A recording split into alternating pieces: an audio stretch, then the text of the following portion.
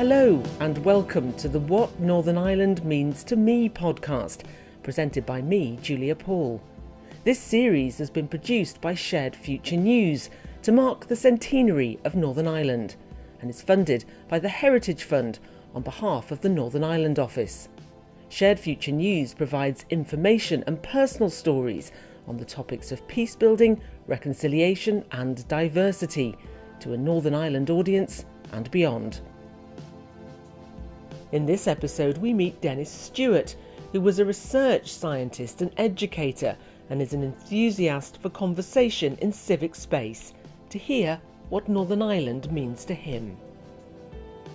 Northern Ireland is my home place. I was born in North Belfast, reared in a small hill farm just to the north of the city by parents who were mostly Presbyterian in stock, who weren't particularly well off financially. It was a bit of a struggle at times for them, but the word poverty was never applied to the situation that I was accustomed to. It was natural for me to have a sort of cultural orientation, especially in those early years, towards Scotland. We were just looking across the water towards Scotland from that hill. I was fortunate enough to be born just 5 years after the end of the Second World War, a few years after the establishment of the welfare state, and particularly the National Health Service. I reckon my life was probably saved from some rather debilitating and even lethal diseases through those vaccination processes. And certainly when I was 13 coming 14, my life really was saved by surgery in the Royal Victoria Hospital. The other aspect of those early years was the access to education, post-primary, right through to postgraduate research, all those sorts of things that were just simply beyond my ken and my cultural background, but were available at no cost to my parents or to me. So deep gratitude for that. It's a beautiful place in many ways. It's a place that often gladdens my heart. I'm also gladdened by the warm generosity of many of the people who live here. There's a lot of that around. At the same time, I'm very saddened, and indeed I'm often deeply frustrated and furious about the attitudes of too many of my fellow citizens. There's a real tendency, I think, to be complacent and to be rather careless in relation to the physical environment that we live in.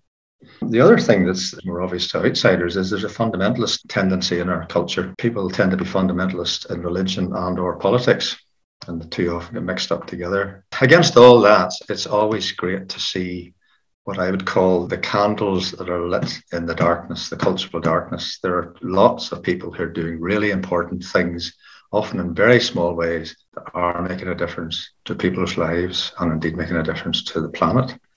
I do have some thoughts about what I would hope for in the world 100 years from now, particularly Northern Ireland, or whatever it's called.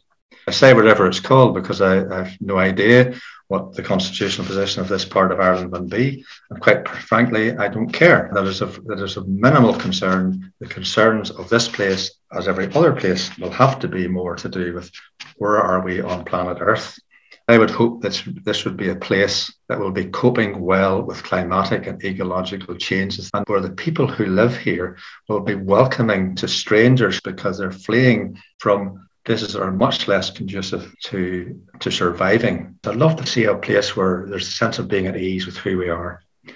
And that means being at ease with the differences amongst who we are. A third thing that I would love to see is a place where learning is really valued. Historically, there was a lot of valuing of learning, and not least in the Scottish Presbyterian tradition. That's something that would be good to see reviving and returning, because learning in itself is a good thing. And I would love to see this part of Ireland being a place that is somewhere where what I call the poetical is prominent. And when I say the poetical, I mean it in the sense in which William Wordsworth and people like that would have said this in the early 19th century. That which gives you a sense of uplift, inspiration, sees beauty, sees the aesthetics of the world and looks beyond the mundane. If we had a prominence for the poetical, we would have the generosity and the sense of being at ease and the sense of humility in the face of this life.